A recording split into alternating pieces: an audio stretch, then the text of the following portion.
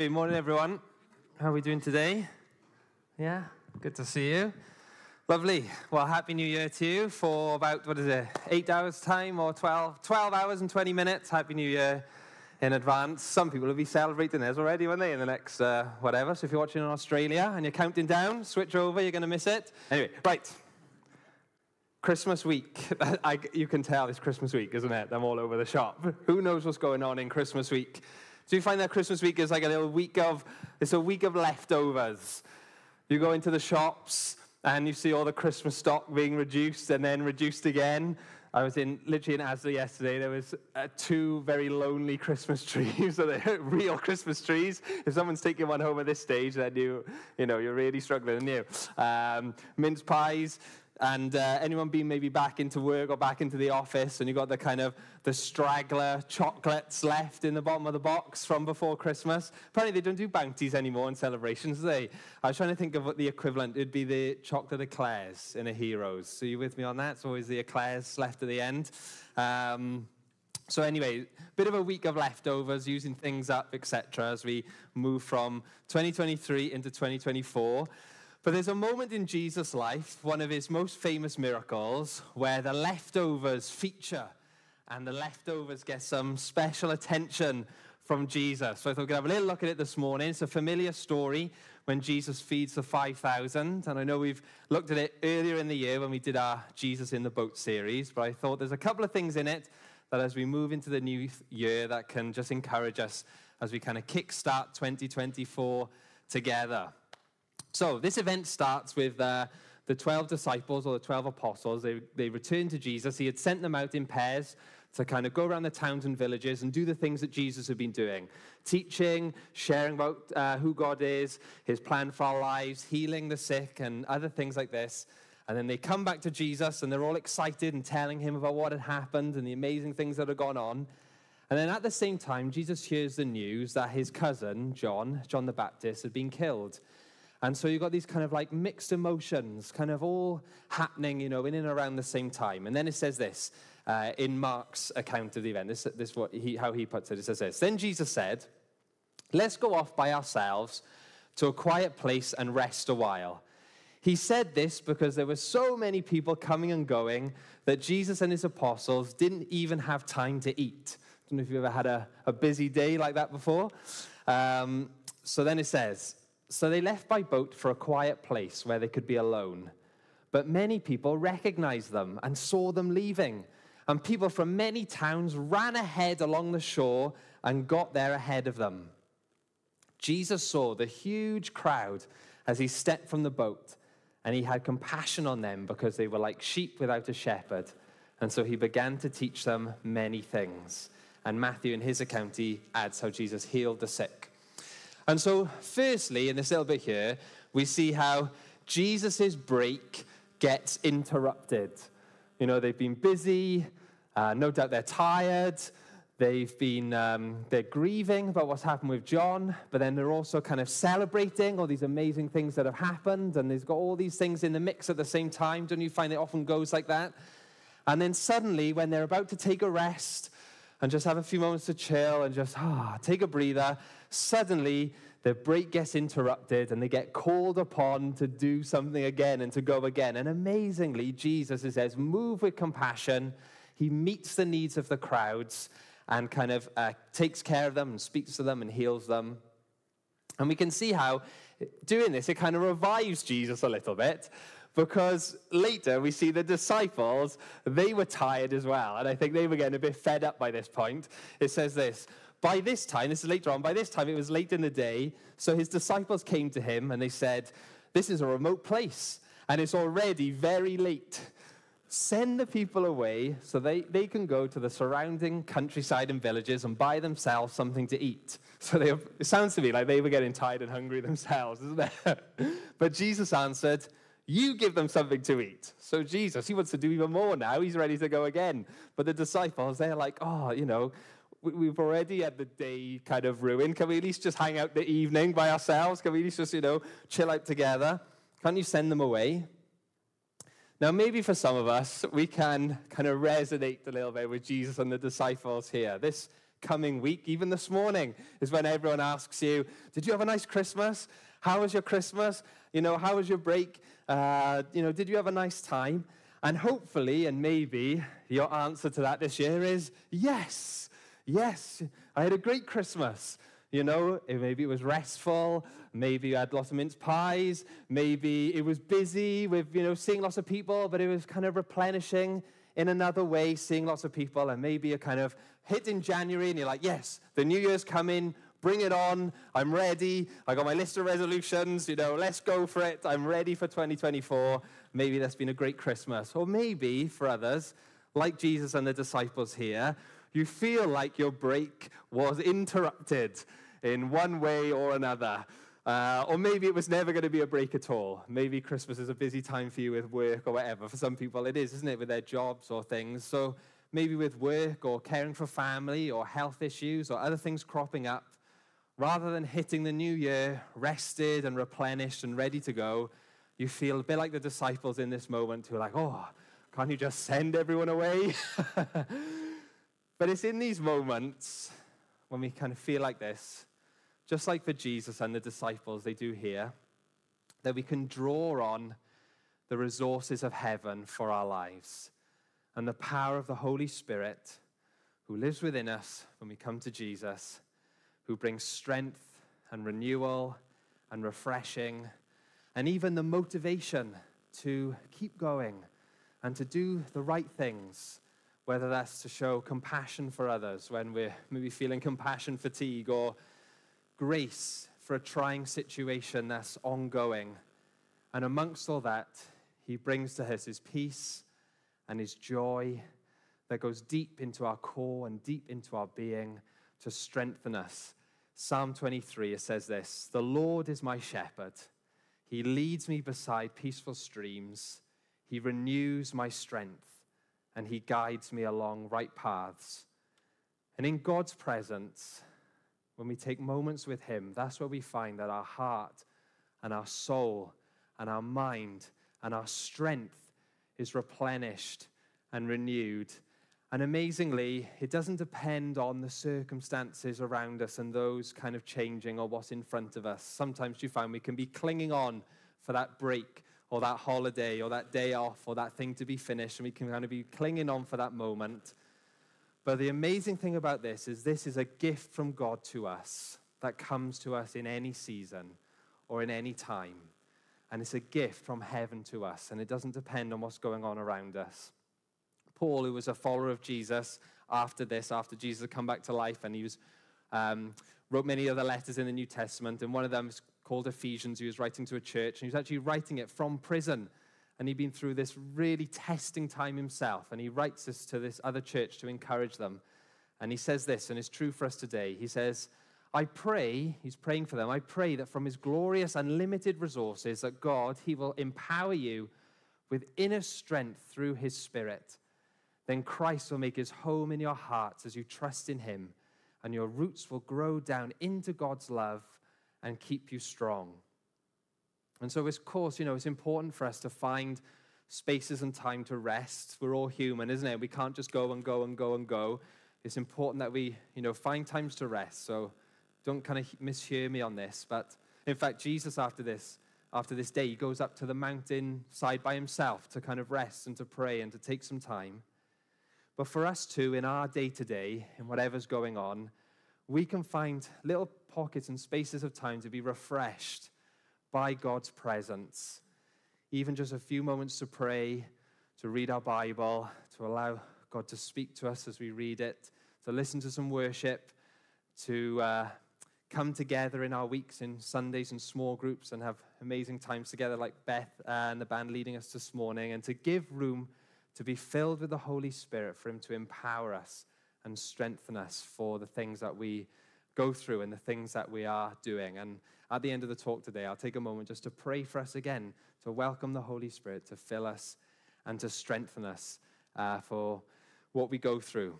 And so if you've kind of had one of those busy Christmases, we'll take a chance to pray for you before we finish. And then heading back to the story, the second kind of thing that strikes me, or question, is where does this boy come from in the story. So Jesus says to the disciples, he says, you give them something to eat, you feed them. And they say, with what? We'd have to work for months to earn enough money to buy food for all these people. And, in the record how there was 5,000 men there, and they probably were representing their families. So there could have been maybe, 8,000 or 10,000 or 20,000 people when you kind of add everyone up. So there's a whole load of people. Where on earth are we going to get, food enough for everyone? And Jesus says to them, how much bread do you have? Go and find out. And says they come back and reported, we have 5 loaves of bread and 2 fish. And it's at this point that in John's account of the story, he kind of elaborates a little bit on what goes on here in this moment. And he says this, it says, another of the disciples, Andrew, Simon Peter's brother, spoke up and he said, here is a boy with 5 small barley loaves and 2 small fish. But how far will that go among so many? And so famously, it's this boy who supplies the 5 loaves and the fish. And then Jesus takes it, he blesses it, he gives it to the disciples. Then as they distribute it, it kind of multiplies in a miraculous way in their hands and feeds the whole crowd. And on hearing this story kind of growing up, maybe you've heard it kind of growing up if you grew up coming to church or Sunday school, or maybe in a school assembly, you might have heard it. Growing up, I always imagined or thought that this boy was kind of plucked out from the crowd. Have you ever been in a crowd, and someone like picks out a volunteer or something? It's almost like this boy's plucked out from the crowd. Oh, he's got some food, quick, grab him. Or maybe he just randomly happens to be standing nearby, he's about to tuck into his lunch, and then he overhears and he volunteers his food and kind of goes and gives it. And I just thought it was maybe some random boy amongst the crowd. But actually, it appears that this boy was amongst Jesus' disciples, that he's amongst the group, because Jesus says to them, how much bread do you have? They're having a conversation. How much bread have you got? What have we got with us? Go and find out. And they look amongst themselves, and they come back, and they say, oh, well, here, this lad, he's got 5 loaves and 2 fish. This is how much we've got. And so it seems that amongst this group is this young boy with the food. So maybe he's someone's younger brother who's like come along for the, he's like being babysat. Or maybe, and his mum's giving him lunch. Maybe he's someone's nephew. Maybe he's one of their sons. Maybe he's one of their children. But whoever he is, he's there amongst the disciples, amongst the group of people hanging around with Jesus and following him. And this is a great encouragement to all our young people, that this is for you as well. That this is for you too, that Jesus wants to be in and around and in your lives right now, where you are in school or in uni or in college or wherever it is, strengthening you with his Holy Spirit and helping you with the things that you're facing and you're doing, and speaking to you and encouraging you and guiding you and working with you, just like this boy, to make a difference right where you are, just like he does. And right now, like as a teenager, we've got some teenagers, maybe some younger in the room as well, is a great time to be in the mix with Jesus and seeing him at work in your lives and speaking to you and encouraging you and working through you. For me, I remember I was 13 or maybe 14 years old when I first started to kind of read the Bible for myself and figure to myself, what do I believe and what do I think, and is this true, and is God real, and what does he do? And I began to read a little chapter a day of Jesus' life from the Bible in the evenings before going to bed, to kind of investigate it for myself. And it's like the words of it came alive to me, and it's like I got to know Jesus in like a whole real way. And just like I'm speaking to you now, and you're like learning about my story, it was almost like he was speaking to me and I was learning about him, and he was helping me in my life and the little things facing at that kind of age that you go through when you're in school and all that different stuff.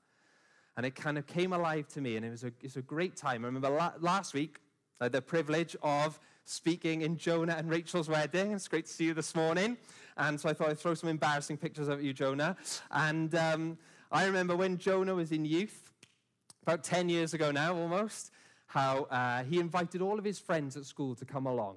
And they all came to a social, and then they ended up coming along to youth, and they came to camps with us, and they got involved volunteering one of our little football clubs we ran for the community, and one of the boys got healed when he was prayed for after he'd injured his knee in football.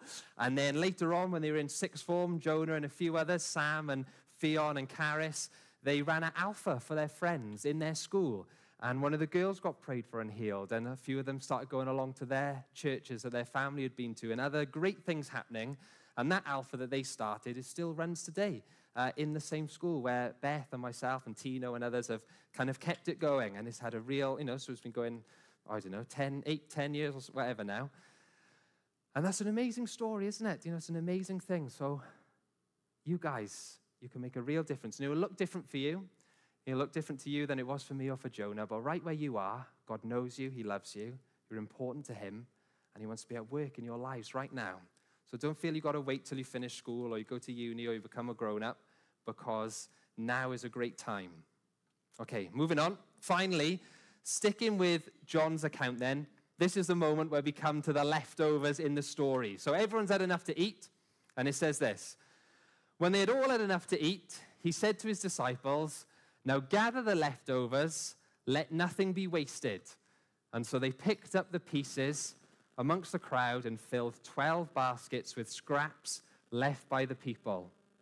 Another translation says, gather the leftovers so that nothing is lost. And it's interesting that for Jesus, there's value here in the leftovers. Something about the leftovers was important to Jesus. And it could be that, they filled 12 baskets and, some say, maybe that's symbolism of like the 12 tribes of Israel and kind of the big picture of what Jesus was doing. But also, when you think about it, if you had 12 baskets of leftovers here, that would look quite a lot, wouldn't it, for one person? But 12 baskets of leftovers spread out amongst 5,000, 10,000, maybe 20,000 people, that's not really very much, is it? That would spread quite thin, do you think? I don't know, I think so. You probably wouldn't notice that really in a crowd of that many people. It would kind of just get lost along the way, isn't it? All these different bits and pieces amongst so many. But either way, they were important to Jesus, and he wanted them accounted for, and he wanted them collected, even though they probably wouldn't really notice. But for him, they were an important part of the miracle. And everyone knows this part of the story. Every time it's recorded, it always ends, and it ends with the 12 baskets of leftovers, and it's become part of the story. And there's something in it here. And the phrase Jesus uses, I think, is really interesting. When he says, let nothing be wasted, it reminds me later on of something that Paul again writes to a church to encourage some Christians there. And he says this, "My dear brothers and sisters, stand strong. Don't let anything change you. Always give yourself fully to the work of the Lord. You know that your work in the Lord is never wasted." Or whatever you do for him is not wasted. And so for us, going into a new year, as we look back over 2023, sometimes in our year, there's maybe those standout moments, isn't there? A few standout things that kind of define the year, that we always remember that year by, if you like. And then as we look ahead to 2024, there's probably other big things in the diary, good things, hard things, or whatever, things we know that's coming up. And then amongst all that is just the day-to-day things that at the end of a year, as we look back, may be forgotten or went unnoticed. But this year encourages us that whatever we do for God, every act of love, every act of kindness, every service to others, whether it's a one-off when an opportunity arises to help someone or do something kind or to pray for someone or to share our faith or whatever, and it just arises in the moment and we may never think about it again, or whether it's something more regular, whether we're daily caring for someone or supporting someone. Maybe when we're acting with integrity at work, and that's a challenge, and we've got to do the right thing day after day after day in a period. Maybe it's our giving, when we're giving and we're being generous and we're kind and we're looking out for others. Maybe it's making a sacrifice for someone or people. Maybe it's serving on a regular basis. These things which may never really get noticed or recorded, that you won't get a certificate for or a qualification. It won't show up in an end-of-year review. But these are accounted for by Jesus, and they're of great value to him. And he knows them, and he counts them, and he sees them. And for him, they're like the 12 baskets of leftover. They're visible. He sees them. They're important. They're part of the story. And they make a difference that we may not know or perceive, but they're important to him, and they're of great value to him. So let's be encouraged as we go into a new year that Jesus is with us. He strengthens us by his Holy Spirit. He gives us peace and joy deep in our hearts, and he wants to be with us each and every day In his presence, we are renewed and made whole and encouraged and equipped for what is ahead this year. So let's be making time and making space. You know, I love in this story where it says they didn't even get time to eat. I don't know if you've ever had a day where you don't even get time to eat, and maybe it's when you get home, or maybe you get home and there's still things to do, and it's just like at the very end of the day you get time to eat. But at some point in our days, even the busiest days, we get time to eat and maybe drink something, isn't it? Well, we have to. And in the same way, even in the busiest of days, even in the busiest of weeks, let's be feeding ourselves spiritually. You know, as we take that time to pray, to put on some worship music, whether it's in the background, whether it's in the car, whether it's as we're going from one place to the other, to read our Bible and be fed and strengthened. You know, it's funny, I'm going off now, but my family-in-law, every time we visit, they got new gadgets. Every time. Could be small gadgets, big gadgets. They love gadgets. So in the summer, we turn up for a visit, and they got one of those like fly swatters that looks like a tennis racket, and everyone's kind of, getting to the flies. This last time we visit, beginning of December, they got a new potato chip making machine. Now you put the potatoes in and it cuts them into chips automatically. I don't know if any of you have had like a new gadget this year for Christmas or something. Isn't it gadgets great how they make our lives easier, don't they, in some way or the other? We got a dishwasher for this year, me and Precious, for the first time, and that has been a game changer. Isn't it great when gadgets, they make such a difference? So they can do. Some are just, they break after 2 minutes. But I love a good gadget like that. But honestly, the presence of God in our lives is better than any time-saving or life-making easier gadget. It's better than anything of that nature for strengthening and helping us keep going and to see the fruit of God at work in our lives in every season. So let's go for it. And to remember that as we do, even the little things, the things unnoticed, the things never thanked for, the things that we do, caring for others or whatever, again and again, day after day after day, are of great value to Jesus. They're in great value to him. So let me pray. Father, I thank you for your amazing love for us. I thank you that you are with us. I thank you that you strengthen us by your Spirit and by your grace. And that these little things, as we love others and show kindness and care, even when they go unnoticed, that they're not missed by you and they make a difference and that you account for them. And even if we don't see what they produce, that you do, and one day we will. And so right now, we want to invite you again, Holy Spirit, to come and fill us with your power for our lives, to fill us with your strength and your peace and every good gift that you have for us, because you love us.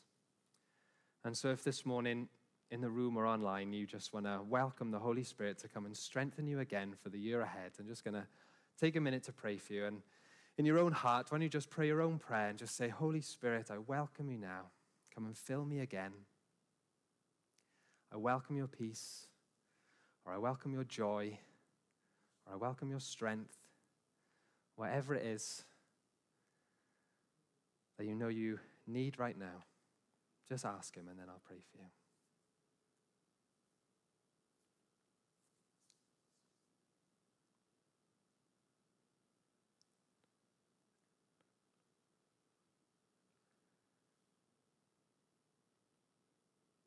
Holy Spirit, come now. We invite you. And we thank you for all that you bring into our lives. And that we can know you because of Jesus and what he's done for us. And I ask now, would you come and fill each and every one here again with your love and your power and your strength. That we'd walk out from here refreshed and renewed and strengthened for the time and the days ahead. And I thank you for your plans to bring goodness and love. Like Adam shared it this morning, that there are exciting things in the year ahead. And I pray would we see them come to pass and you do a great work in us together. In Jesus' name, amen. Amen. Great. Thanks, everyone. Thank you, Adam.